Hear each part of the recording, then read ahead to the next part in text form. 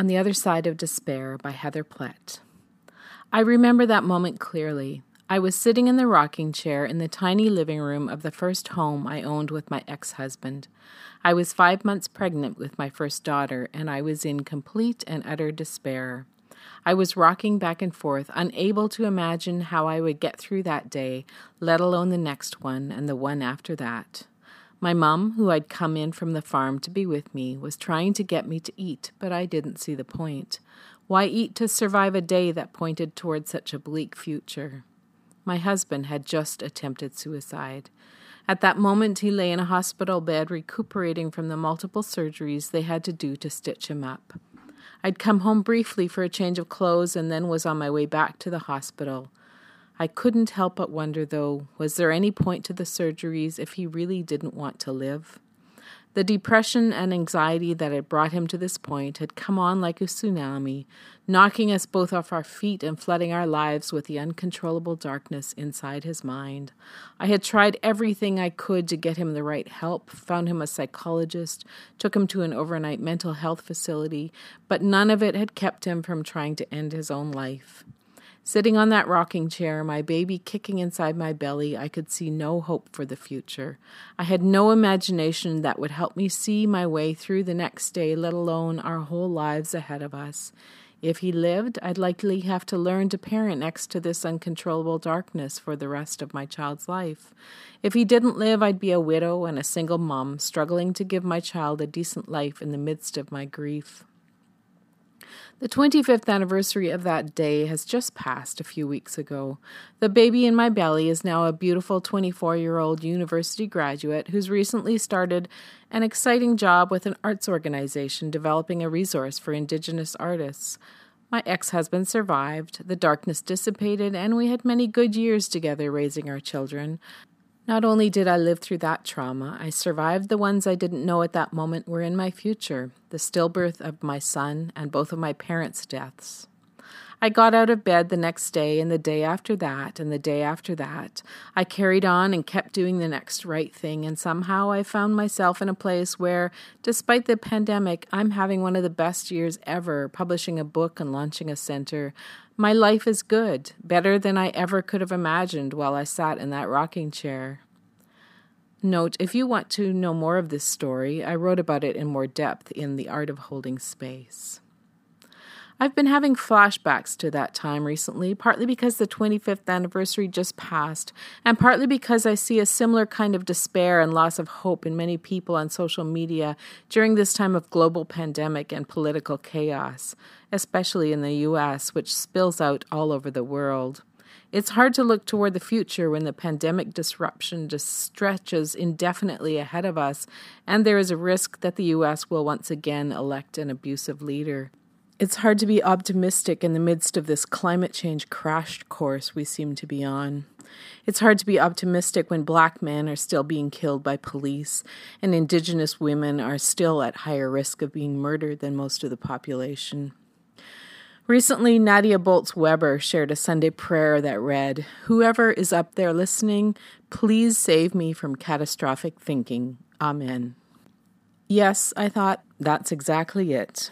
When we find ourselves in this place of despair and lack of hope, our minds take us directly into catastrophic thinking. We can see only the most horrible outcome, and then we lock onto it like heat-seeking missiles, preparing ourselves for impact. It's hard to rescue ourselves from it once our minds are on that crash course, so a little help from our higher power might be all we have to lean on.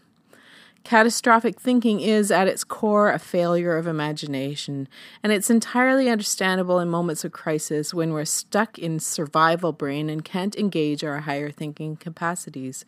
Survival skills reside largely in the amygdala, while the imagination lives in the neocortex and thalamus. The amygdala has this inherent ability to override the neocortex and thalamus like a crisis manager who pushes aside the dreamers and artists when the moment calls for clear thinking and quick action. When you're in crisis, when you've just experienced trauma, or when you haven't gotten enough sleep because of fear or depression or overwhelm or grief, it's unrealistic to think that you'd have the capacity to dream about a hopeful future. Your brain, in fact, was designed to set that capacity aside in those times. And yet, those are the times when we most need some of that capacity, because hope and imagination help us survive. They help us put one foot in front of the other and move forward even when our feet feel like they're trapped in sludge. When a caterpillar goes into the liminal space of the chrysalis, it loses its shape and substance and becomes something completely unrecognizable, not like its past caterpillar self and not like its future butterfly self. But there is one thing that remains constant throughout the process: the imaginal cells. Before it has even hatched from the egg, a caterpillar's imaginal cells have clustered into discs that will eventually form each of its adult butterfly parts: the wings, eyes, legs, etc.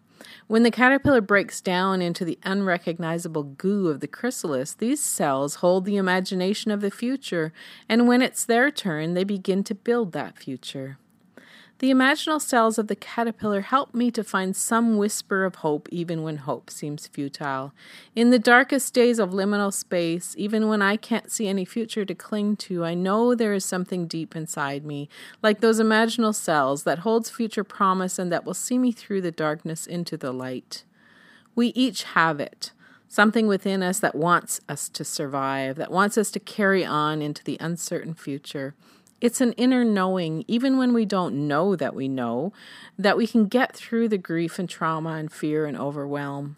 It helps us get up in the morning and do the next right thing, even when that thing is simply to pour ourselves a bowl of breakfast cereal to keep us alive. There is something new that can evolve after a pandemic. There is even something new that can evolve out of political chaos and even collapse. We might not have the imagination to see it right now, but if we lean into the trust that some wisdom deep within us is moving us forward into that future, we can get through these dark days, one day at a time. And then someday in the future, our imagination will kick in once again and we'll build whatever life is ours to build. And when one person can't access the wisdom of their own imaginal cells, and they run out of trust in the existence of those cells, I believe that we can be those cells for each other. I believe that we can hold space in such a way that holds on to future promise on each other's behalf. That's what my mom was doing as she stood beside me in that rocking chair 25 years ago, urging me to eat for my unborn child, if not for myself. She had been through plenty of hard knocks herself, and she knew I had the strength to survive it. She also knew that I had the capacity to be a single parent if I needed to be, and that there would be goodness in my future. I'm not talking about pie-in-the-sky optimism. I'm not even talking about those people who urge other people to focus on positive thoughts in the midst of their grief. That's more like spiritual bypassing. I'm talking about those people who can sit quietly and offer their own strength and resilience as a place to lean in those darkest moments. I'm talking about those people who hold your trembling hand as you take your first step into an unimaginable future. Those are the people I want to surround myself with when I am in despair, strong and grounded people who know their own despair and so they don't judge mine. Resilient and authentic people who know how to listen and don't rush to fix things I don't need them to fix. They are the ones who help me find my way through the goo of the chrysalis.